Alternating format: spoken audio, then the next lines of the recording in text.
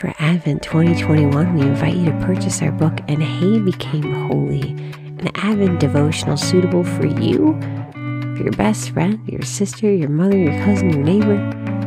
You'll want to worship together as we prepare our hearts for Jesus' coming.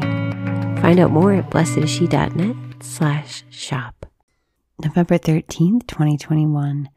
Today's reflection is written by Maite Carrasco Wallace. Persistence in couponing, persistence in faith. I wouldn't say my mom is coupon queen exactly. I've seen coupon queens. They don't mess around.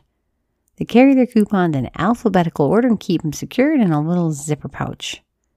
My mom's probably a grade below that. She probably falls in the category of, I have a coupon and I'm not afraid to use it. No isn't an option when the coupon hasn't expired and still meets the criteria outlined in the tiny fine print. When the coupon isn't valid, my mom patiently waits for the manager. She isn't upset, heated, or indignant.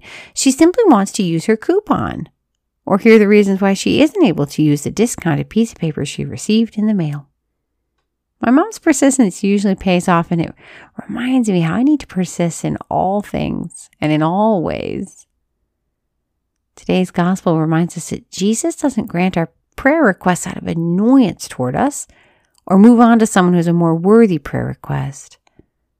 God fathers us well, unlike the judge who doesn't have a paternal care over any human being. The judge desires to be free of the widow bothering him in Luke 18:4, and that's his only motivation for helping her. God is the exact opposite of the judge. He's concerned with every fiber of our being and doesn't put us off because we're nagging him too much. My mom has been a widow for 15 years now. The persistence she has in using her coupons is applied to her prayer life as well. We know that we're able to persevere and be persistent in worldly things. We can employ those same methods in prayer. Sister, do we tire of knocking when Jesus isn't opening the door to our request right away?